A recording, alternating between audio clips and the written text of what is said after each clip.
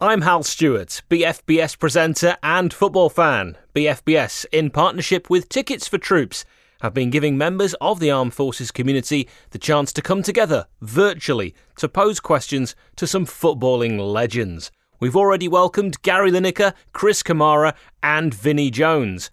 On this episode, you'll hear from Alan Shearer. Here's a taste of what you can expect. To captain your country, there's nothing that would top that. I mean, I won the Premier League, I won Golden Boots, Player of the Years, but there's nothing can beat, captaining your country. It just sort of happened, and the more people took the piss out of me, excuse my language, then the more I thought, you know what, I'm just going to carry on doing it. He used to kick me, I used to kick him, and cut eye and broken nose and cut lip stitches, but we always, at the end of it, we always used to shake hands. He was a great captain. He was a brilliant leader. I had 10 unbelievable years at my club, scoring goals with a number 9 shirt on at the Gallagher end, the terrace that I stood on, the team that I supported. I've got a statue outside the ground. I've got a foundation that supports profoundly disabled people. If I had the same decision to make again to go to Newcastle, I would make the same because it was the best decision. Once upon a time, on the pitch. Welcome to a special virtual Q&A. Thanks to BFBS and Tickets for Troops. It is my absolute pleasure to welcome a former international footballer, manager, and now a television pundit, widely regarded as one of the greatest strikers of his generation, a recent inductee, in fact, the joint first, into the new Premier League Hall of Fame, the Premier League's record goal scorer, a former Football Writers Player of the Year, a PFA Player of the Year, Ballon d'Or and FIFA World Player of the Year nominee, and really one of the world's greatest ever footballers, Alan Shearer, CBE. Welcome, Alan. How are you? I'm very well. Carry on, Hal. I was quite enjoying that introduction. There's moments of peril, moments of jeopardy, because your Wi-Fi, you said to me just off air before, you were concerned about. And just as I started broadcasting, I noticed there's a wasp in my studio. So we've both got our own moments of real peril that could affect this entire broadcast. Good timing. It's all about timing. It is. We'll see how we get on. Congratulations on being inducted into the Premier League Hall of Fame. Who should be next in the Hall of Fame, and why is it Kelechi Iheanacho? Well, when you saw the list that was put out by the Premier League, there's an argument for every single one of them. I don't know I've just lived a lucky life. I got paid to play football. How stupid is that? I would have played football anyway. I just happened to be half decent at putting the ball in the back of the net. So to be the first in there, alongside Thierry Henry, who was an unbelievable player, it's very, very special. Who would I have in next? The next 3: Steven Gerrard, Frank Lampard, and probably Paul Scholes. It was unbelievable. Those 3. Lampard's record goal scorer was ridiculous. I've actually almost feel guilty calling him a midfielder because of his goal scoring record. It was phenomenal. Probably those 3, but there's an argument for every single one of them. Completely agree with those choices. Let's talk about a few things to do with you. You're very well known for your philanthropy and the fact you're giving up your time tonight for the armed forces. Thank you for that. Why are you such a supporter of our military and their families?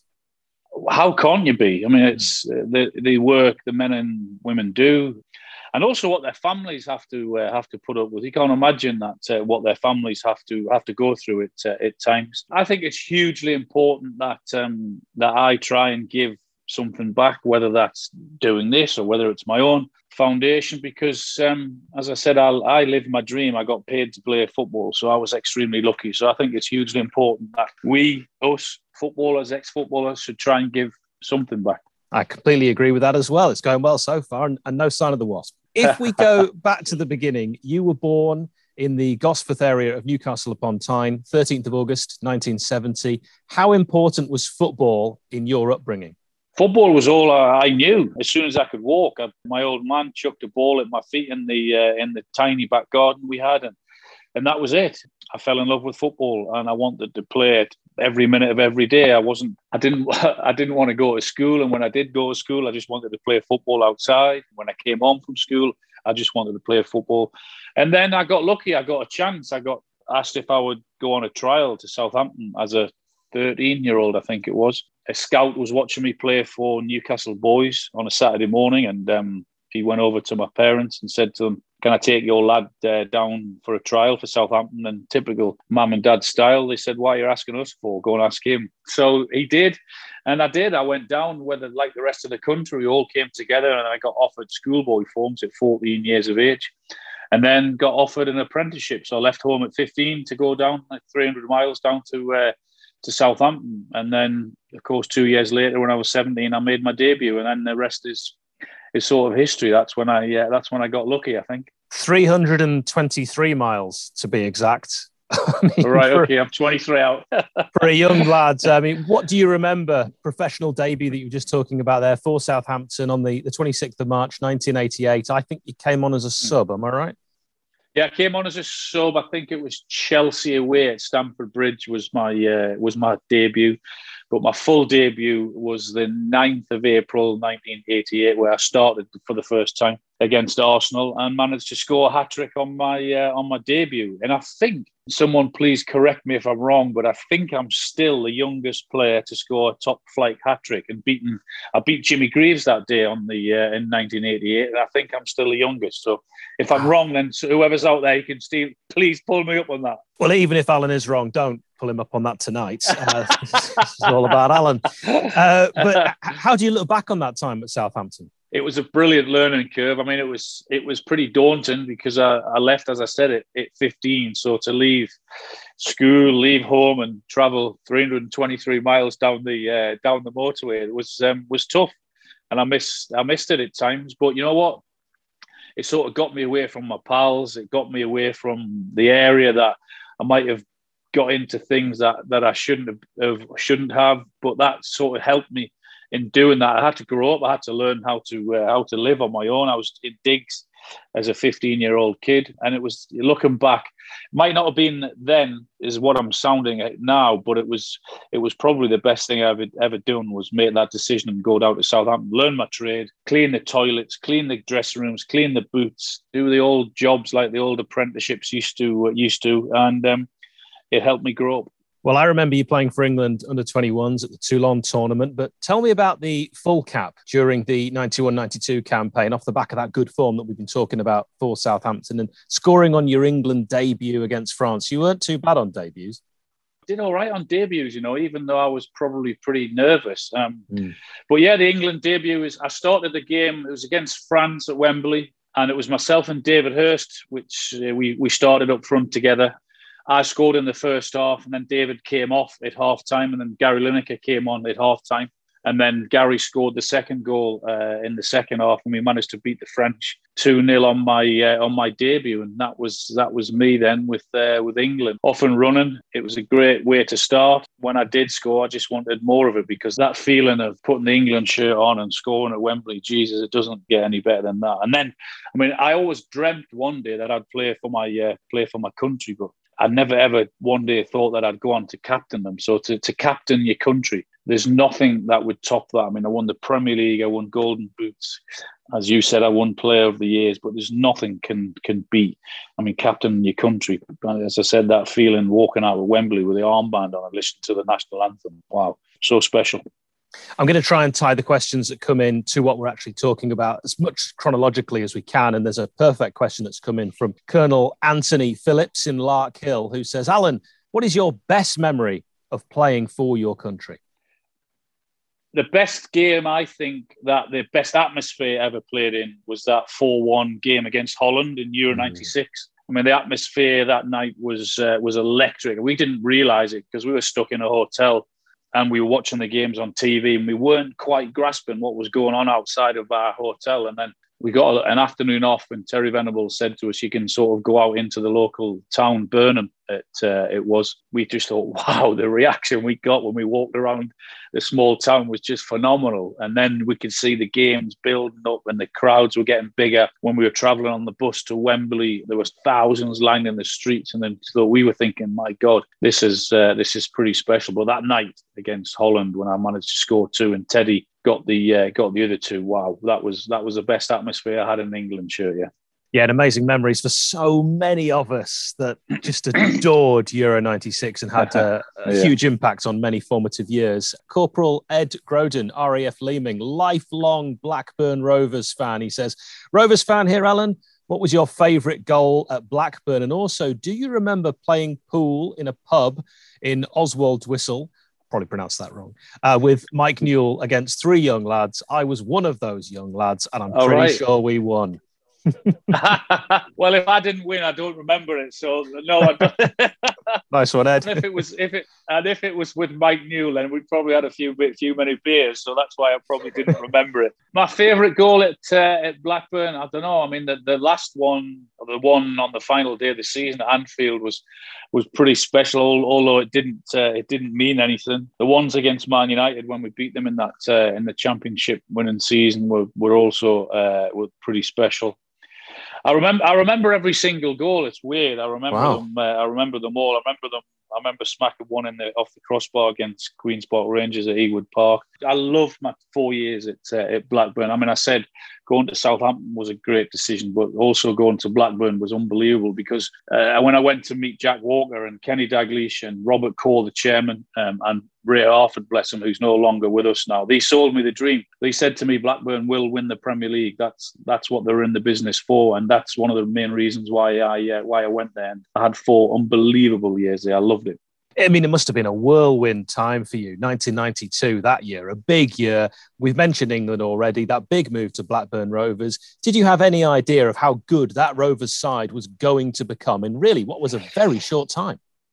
Bearing in mind, Blackburn only came up via the playoffs. Penalty. Mike Newell got a penalty, I think, stuck the penalty away in the old second division to come up then to the Premier League, which was just starting then. So for a team that had just been promoted to then come in and within 3 years win the Premier League, we perhaps could have and should have won it the year before when Man United won it. But we showed our intentions and how serious we were. So to win it within 3 years was an unbelievable achievement. I mean, I know Leicester won it, and that was probably the greatest achievement in Premier League history, Leicester doing what they did. But for little old Blackburn to come in and take the might of Man United on and Liverpool on and beat them to the title within 3 years is pretty special also. Absolutely. And of course, you had some wonderful strike partners, and Chris Sutton, the SAS at Blackburn Rovers, you've already mentioned for England, Ready Steady, Teddy Sheringham. But Nige Cospieros from RAF Marham says, what about these 2 for strike partners? If you had to choose one, Ian Wright or Gary Lineker? Do you know what? I'd end up arguing with both of them, as I probably did, because with us, all 3 of us being goal scorers, we'd try and nick each other's space. So I'd tell Wrighty to do one, and I'd push Lineker out on the wing. That's what I'd do. I had some great partnerships over the years. You said I mentioned Mike Newell, Chris Sutton, Teddy with England, Les Ferdinand. I had one season with Les at Newcastle. We got 49 goals between us. So yeah, Craig Bellamy was brilliant for me also at Newcastle the last few years of my career. So I've been lucky. And the best partnerships I always found are the ones that you don't have to work on. It just clicks. It just happens. All of those guys that we got on great together on a football pitch, which is what matters. How much of an influence has Kenny Dalglish been on your career, Alan? Kenny was amazing. Kenny's a brilliant bloke. I remember the first time I sat down for talks with him. I mean, I was a huge fan of his anyway because of his playing ability, because he was one of the best. I mean, you speak to the fans at Anfield and they'll tell you how good Kenny was. So to work with him, learn from him every single day. Yeah, he helped me a lot and he improved me a lot. He gave me little tips here and there. I mean, who better to learn from than the great Kenny Dalglish? And yeah, he was magnificent for me. Winning the Premier League with Blackburn Rovers, with Kenny. If you had to pick one, is that a personal career highlight? Oh yeah, without a doubt. I mean, there's been a few. As I said, I've been lucky, but for me to, I mean, bearing in mind that's the only Premier League title that I've won, so it was very special. It was special because it was Blackburn. It was special because who we'd beaten, and it was special because we might not have been the best team technically at Blackburn, but I tell you what, we did have. We had the best attitude, and we had the best team spirit, and that's what got us over the line in the end. So yeah, without a doubt, it was it's right up there with the highlights. Yeah. Before we get to the move to your hometown club, talk to me about the summer that football came home. You've already mentioned that game against Holland, but Euro '96 and your memories of that so close tournament. Oh, what a time, what a month it was. Still got fond memories. We'll always have fond memories. We had so many leaders in that team. I mean, when you look at the captains we had, whether it was Adams or Pearce, Southgate, Neville, Ince, myself, Teddy, I won't mention Gaza. It was a brilliant tournament for so many reasons. Personally, because I hadn't scored for England for almost 2 years leading up to that tournament, which was a really rocky time for me, because if I hadn't, and although I was scoring goals for Blackburn on a regular basis prior to the tournament, I hadn't scored for England for almost 2 years because all the games that we played were friendlies, because obviously we'd qualified automatically for the tournament with it being in our country, and that's how it worked. But a month before the tournament started, Terry Venables, who was a genius at man management,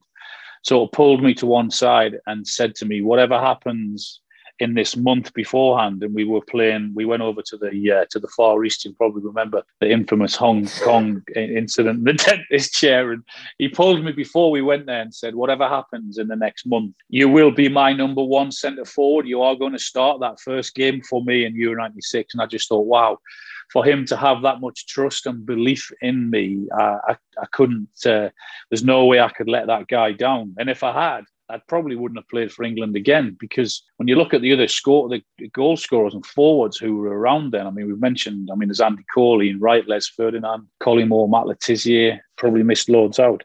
And then we played the first game and against Switzerland in '96, and I got one. And then that was it, as it happens with centre forwards so many times over your careers, if you haven't scored and then eventually you get one, another and another. And I finished the tournament as top scorer. So, but to get beaten against Germany in the semi-final when we came so close, Gazas was a stud away from getting into that when we were in golden goal time. And then we got to penalties. And they were the 10 most perfect penalties I think I've ever seen. 5 Germany, 5 for us. That were just unbelievable. Most of them in the top corner. And then we're down to the bare bones, and we're down to the guys who don't really want to take them. And Gareth Southgate was one of those, and it just wasn't to be. It's a lottery when it goes to penalties, but I'm pretty sure that if we had beaten Germany in the semi, we would have won in the final.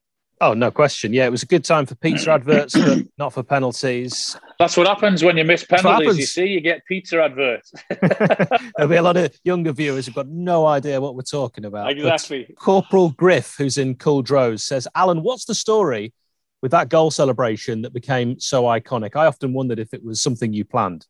Do you know what it is? No, I didn't. I would love to say, yes, I planned it. It just sort of happened. And the more people took the piss out of me, excuse my language, then the more I thought, you know what, I'm just going to carry on doing it.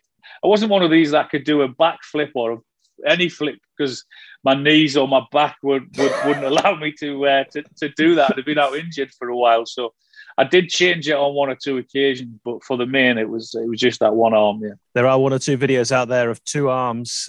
They do exist, kids. Also, Staff Sergeant Paul McNeil from Innsworth says, "Where does Chris Sutton rate as a strike partner?" Apparently, Paul is a massive magpie.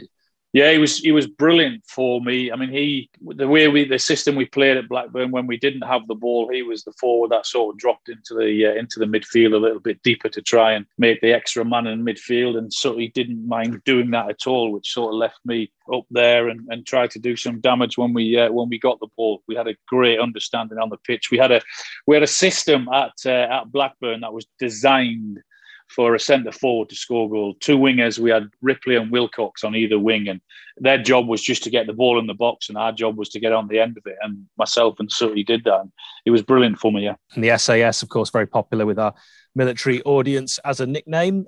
Kelly Miller says, Alan, I have recently built a bar in my back garden as a massive Newcastle and Alan Shearer fan. What one piece of memorabilia would you advise me to get for my new bar? There you go. You weren't expecting that question today. What piece of memorabilia? Well, my favourite Newcastle shirt was the one when I signed in 1996 with the old brown ale sign on the front of it. So she needs to get one of those. And if she does, tell her to get it to me somehow, and I'll sign it and send it back to her.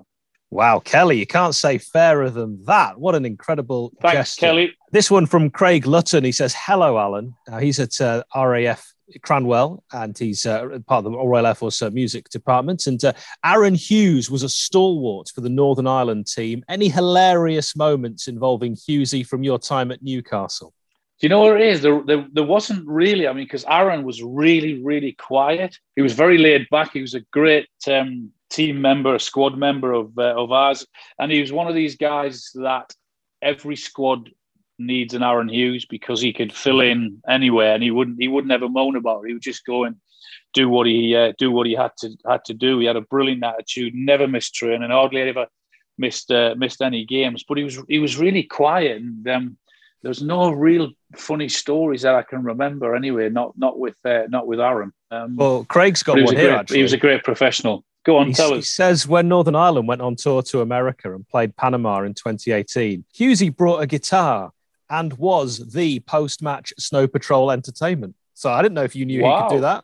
Well, he must have done something to improve, because when I retired in 2006, he couldn't play the guitar. Interesting. All right. I learn something new every day. And also Staff Sergeant Melanie Hall says, hello, Alan. Out of all the strikers across the top flight currently, who do you think is worthy enough to take the Newcastle United number 9 long-term?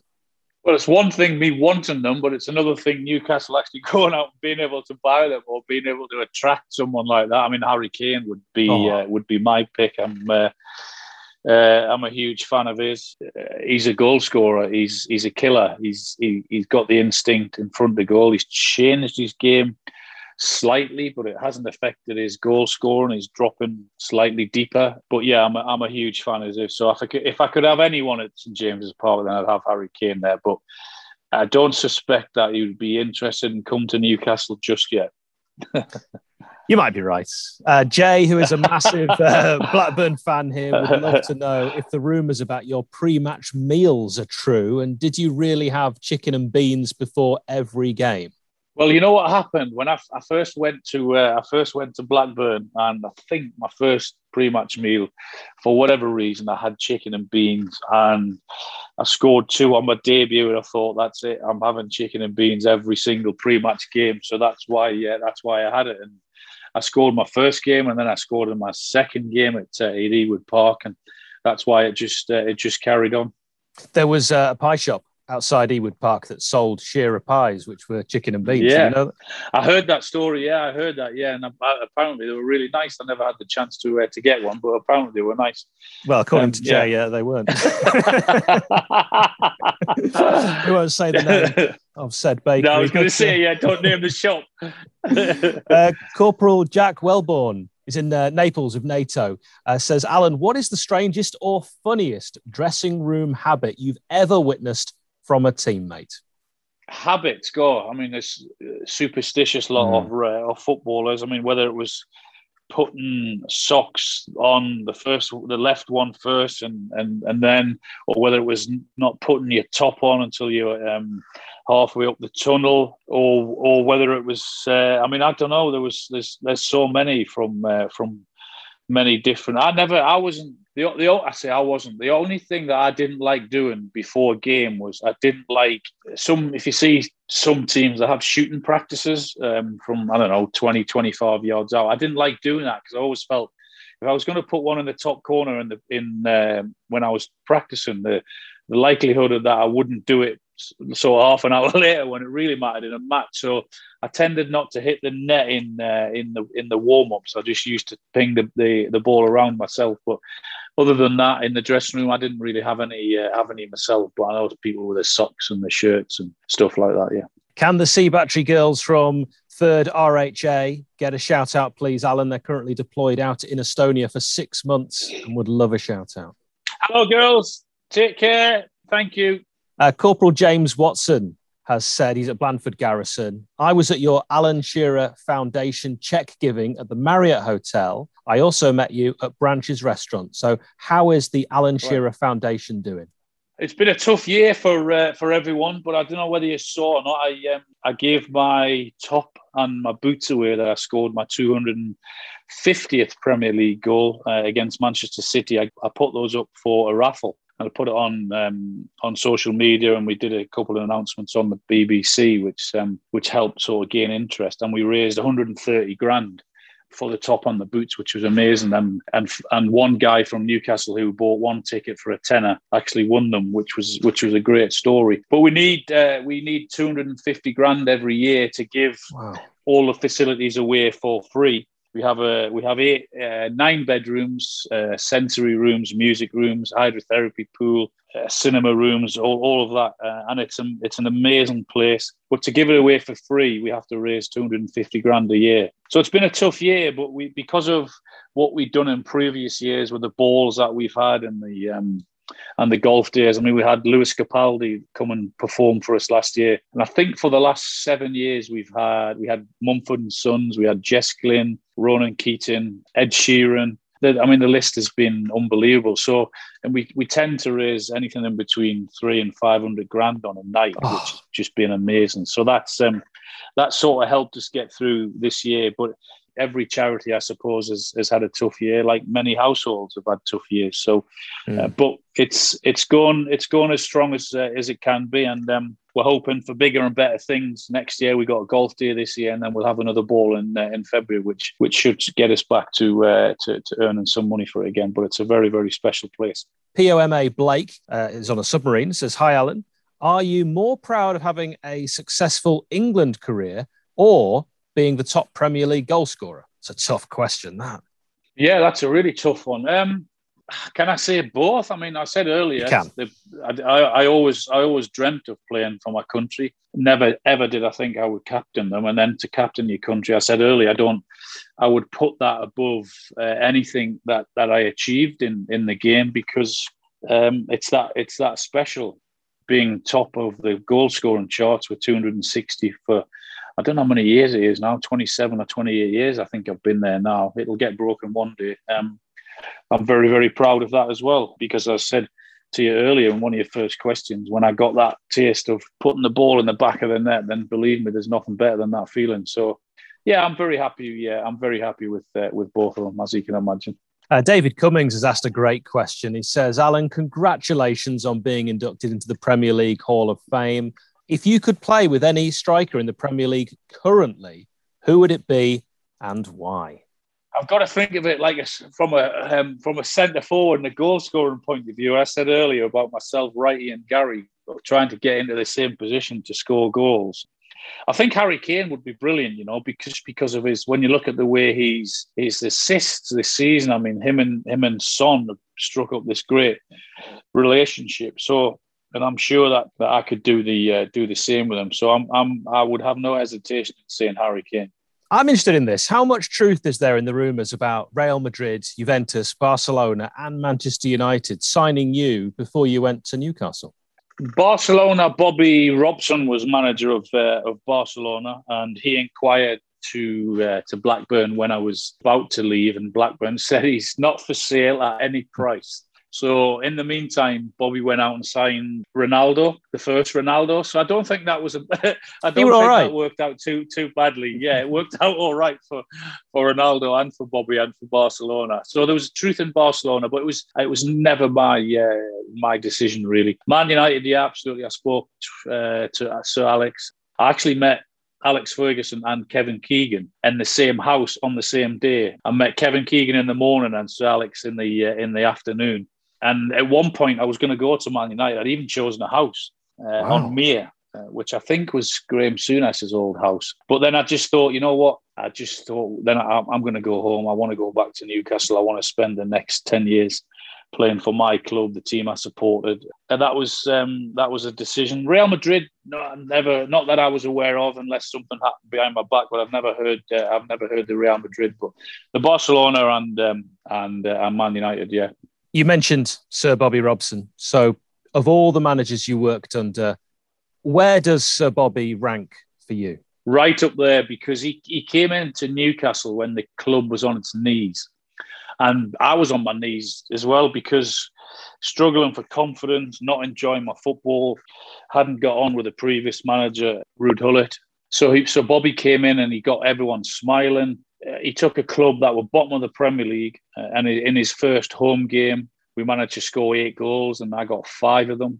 And then it just got better and better and better after that. So, and then from taking us from the bottom of the Premier League to take us into the Champions League against Juventus and Inter Milan and all these teams. So that sort of tells you how great Bobby was. And he saved my career. He saved my Newcastle career. So if it wasn't for him, then I perhaps might have had to have left Newcastle at that particular time.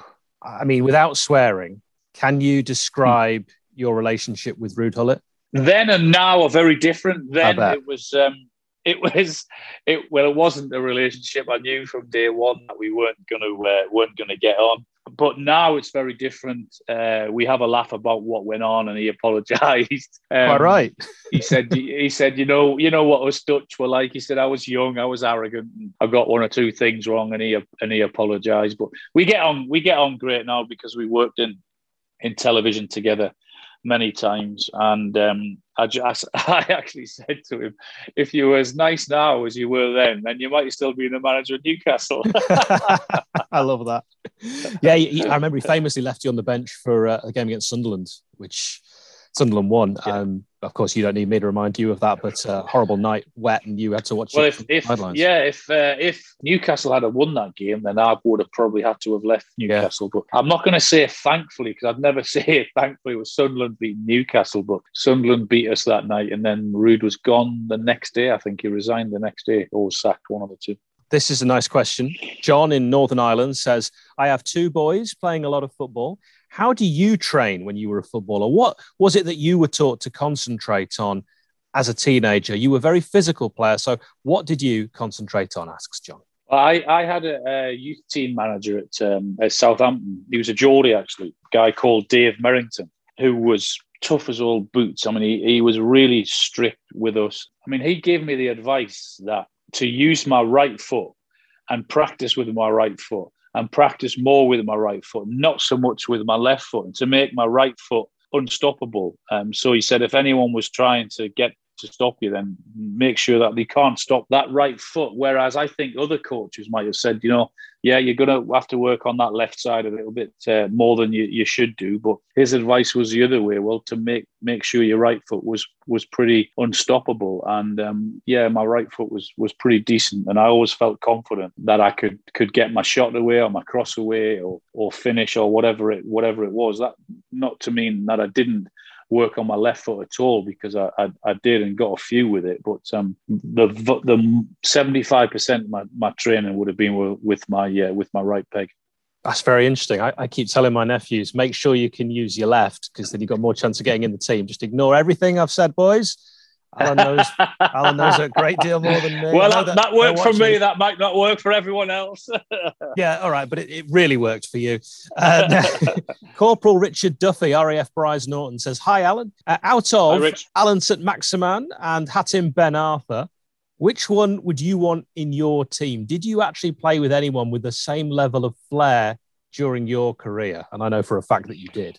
Oh, yeah. I mean, David Ginola at Newcastle he was unplayable on his day. Perhaps didn't put as many crosses in as he should have, but us forwards will always complain. I don't know. I mean, I'd probably San Maximan. He's been huge for Newcastle and coming back in the last sort of month or so, and it's no surprise that the results have improved for him being back in the team, because what he does is, and his numbers are not great in terms of assists or goals. He perhaps could and should do better in that department with the ability that he has. But what he does when he's in the team at Newcastle, he attracts 3 or 4 players towards him, which then frees up the other players in the Newcastle team. So it would be Sam Maximum, definitely. Yeah, good answer. And less sort of off the field stuff to worry about as well. What was the highlight of your playing time at Newcastle?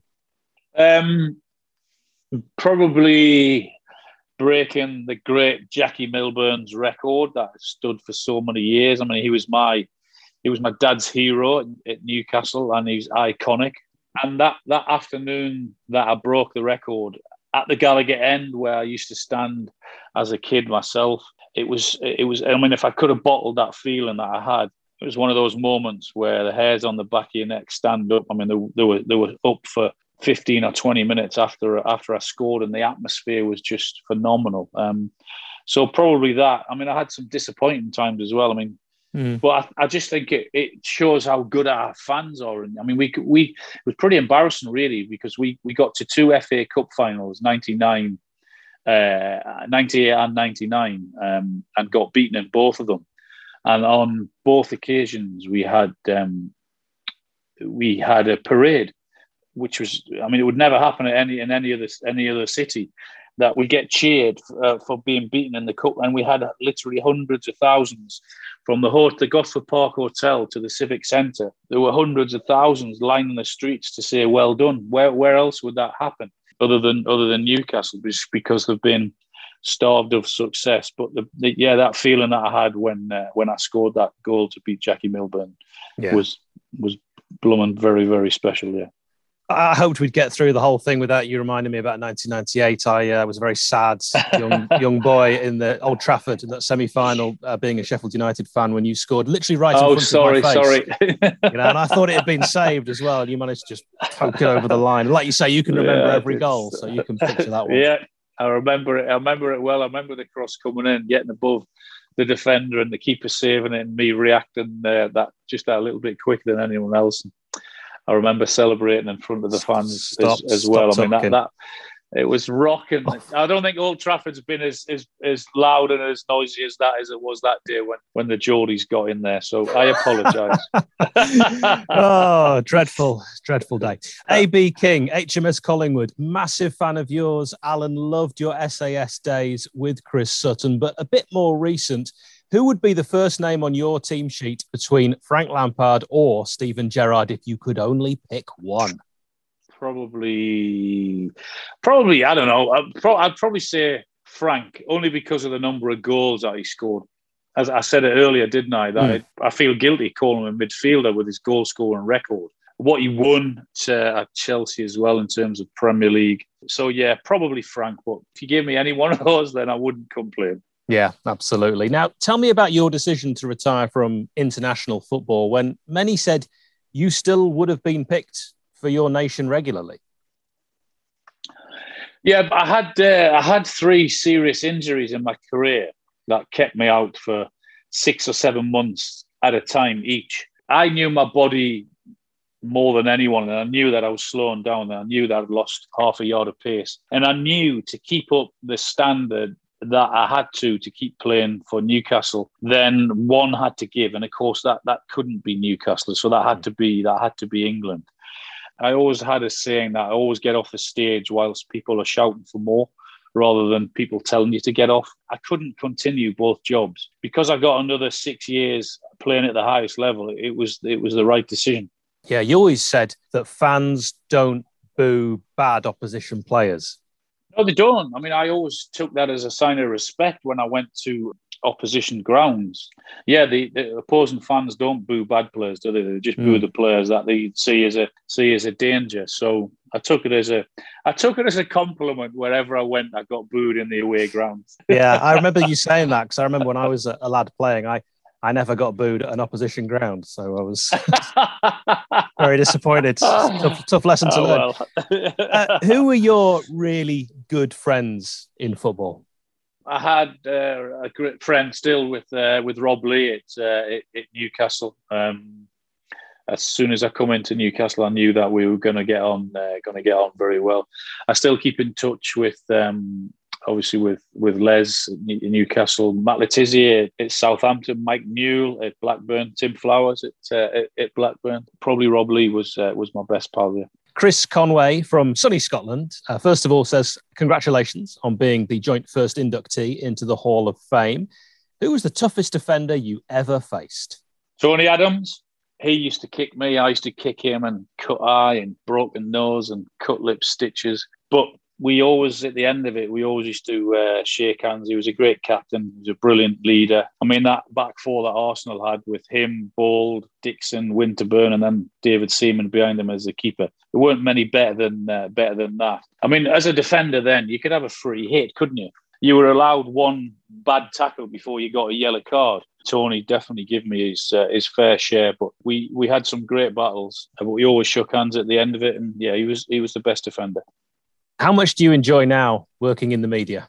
I mean, it never replicates the buzz of walking out in front of 70, 80,000, but I don't suspect anything does. But it's probably the second best. I mean, to get paid to play football and now to sit on television and talk about it and give my opinions, then I'm a really lucky lad. I was really lucky because it's really tough when you retire from football or when you finish. You have to stop playing because where do you get the buzz from? Where do you get that kick from? So I sort of left one dressing room and went into another one with Alan Hansen, Gary Lineker, sort of Lee Dixon, now Wrighty or whoever it may be. So that sort of filled the void a little bit, but it's tough when you retire. But we have a good team spirit in what we've got now as well at the BBC. Yeah, you can talk to Gary Lineker about this experience. He was the first one that we had on one of these. He was great. All right. Nice guy. Do you view the media now? You know, because when you were a player compared with what you now know, you're in that unique position where you've been in both sides. Yeah, you definitely view it differently. I mean, you don't really understand it when you sort of tunnel vision when you're a player and it's you and your team that matters most. Not until I finished anyway, until you get involved in it and you see all the technicalities and everything that has to go with it. But of course, it's changed a lot from when I started TV work in 2005-06 to what it is now. I mean, the research and the work that you have to do now, particularly going into major tournaments, when you've got to do the research on players that you might not have heard of. It's a little bit more difficult now, and it's sort of gone up a notch or two because there's that many TV channels now that you have to stay on your best game and your best behaviour, and you have to be knowledgeable and do all your research. WO2 Peter Donahue says, hello, Alan. As someone who can be heard at the very top of English football, what are your thoughts on how grassroots football can be improved to ensure that the future of English football is at its highest level? As a youth football coach, positive coaching goes a long way, but there seems to be restricted opportunities when moving between youth and men's football. Can I have your top tip that I can offer my team at 7?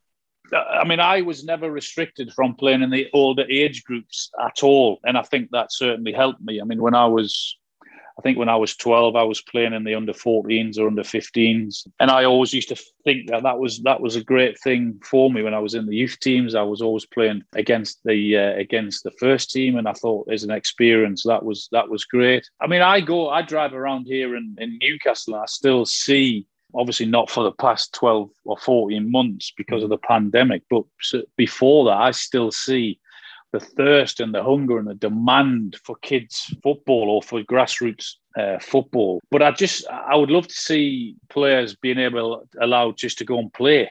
The difference between the parents in football and the parents in rugby, because my son used to do a bit of rugby and football. I mean, the difference in the attitudes in the parents is incredible.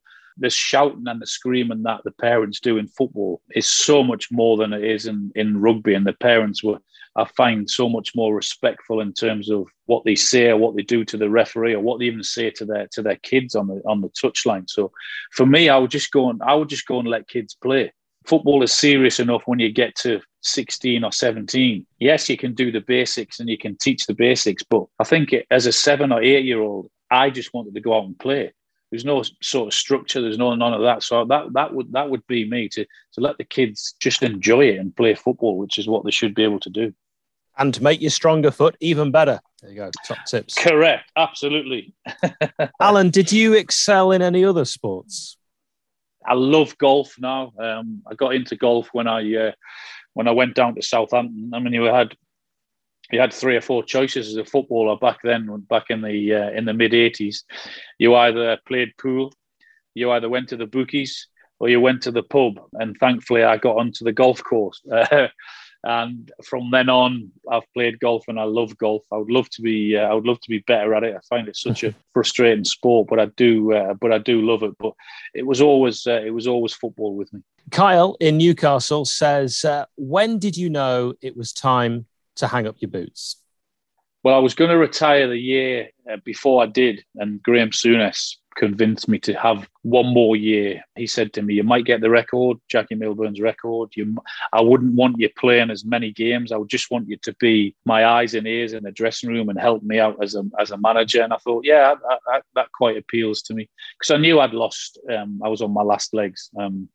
And as I said earlier, I just wanted to get out at the top where people were shouting for more. So I thought, yeah, I'll do that for one more year. I ended up playing the vast majority of the games because of injuries and him not being able to get some players in. But it turned out to be a great season because I got the record. But I knew your body tells you. I wanted to get into positions, but my body wasn't allowing me to get there. And I knew then that was the time. I've been really, really lucky that I played all my career at the highest level. So I didn't want to go down any divisions.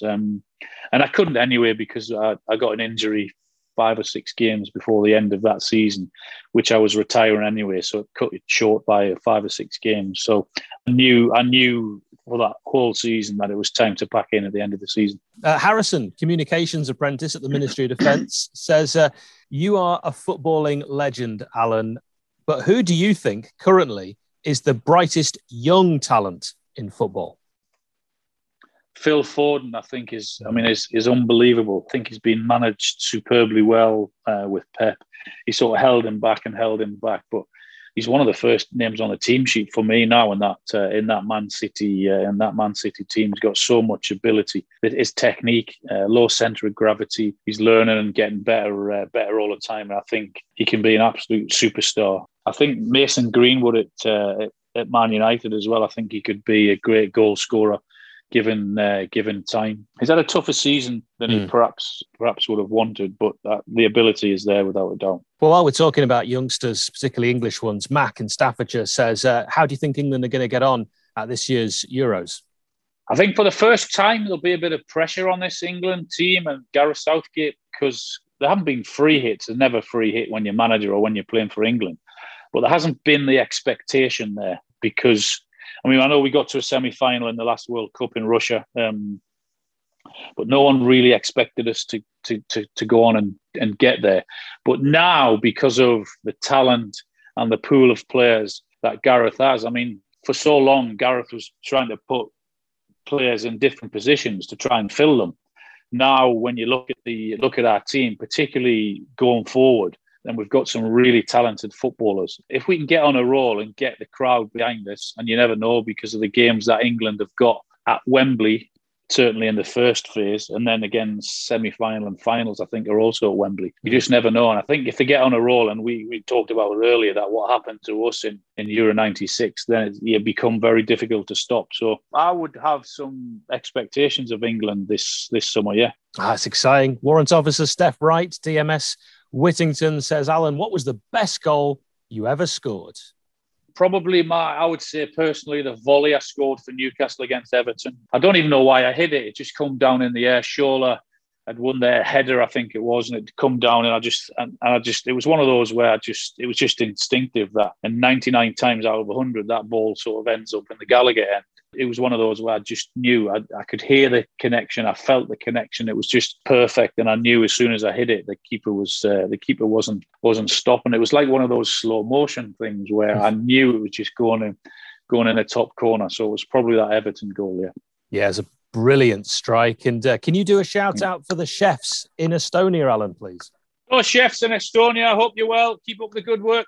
Corporal James Watson at Blandford Garrison says, my mother was your sports masseuse when you were playing for England, Alan. Right, okay. I won't blame her for all the injuries that I've got then. He's asked a massive question, which is a really big one right as we're finishing. But he says, do you think VAR is beneficial for football? Good luck. I think VAR will be and would have been beneficial for football if they had run it the way they told us they were going to run it. They told us they wouldn't re-referee the game. They have. They told us it would be maximum benefit, minimum intervention. That is not what happened. They told us that it was going to be for the blatantly obvious howlers, and that's not the case. So if they were to apply all of the things that they've said, then it could be successful. But at the minute, it hasn't been run correctly, and it's just been a farce, basically. Yeah, I mean, it was run, I think, quite successfully in the World Cup in Russia. But of course, it's the people behind it and how they implement it. And you just summed it up perfectly there. This is a great one from Corporal Karen Walsh. Hello, Karen, in Cyprus. She says, Alan, thank you so much for giving up your time. What is the proudest moment of your career? So that's, I suppose, different to the greatest achievement. It would have been walking out of Wembley with the armband as captain. I mean, and playing for my club, Newcastle. I mean, I always get this stick, I know, off the Man United fans and off other fans that I would have won a lot more trophies if I'd have gone to Man United. Of course I would have. I understand that and get that. But I had 10 unbelievable years at my club, scoring goals with a number 9 shirt on at the Gallagher end, the terrace that I stood on, the team that I supported. I've got a statue outside the ground. I've got a foundation that supports profoundly disabled people. If I had the same decision to make again to go to Newcastle, I would make the same, because it was the best decision that I could have made. So that was incredibly proud. But I think, walking out at Wembley in front of 80 or 90,000 people with the armband on, you can't beat that. Finally, do you have a message for all your fans watching and listening across the armed forces world right now? I would just say thanks very much for everything you guys do. I mean, it seems a bit weird and probably wrong that I keep hearing, and some of the messages or some of the questions tonight that call me a legend. You guys out there that represent us and represent our country are the real legend. So from me, it's my turn to say thank you to all of you, and keep up the great work. And it's so much appreciated, everything that you guys do. Well said, Alan Shearer. I didn't get stung by a wasp. Your Wi-Fi made it. We did it. We did it, buddy. Thank you. Thanks to everyone. I really appreciate all your kind messages. Thank you. Once upon a time, on the pitch.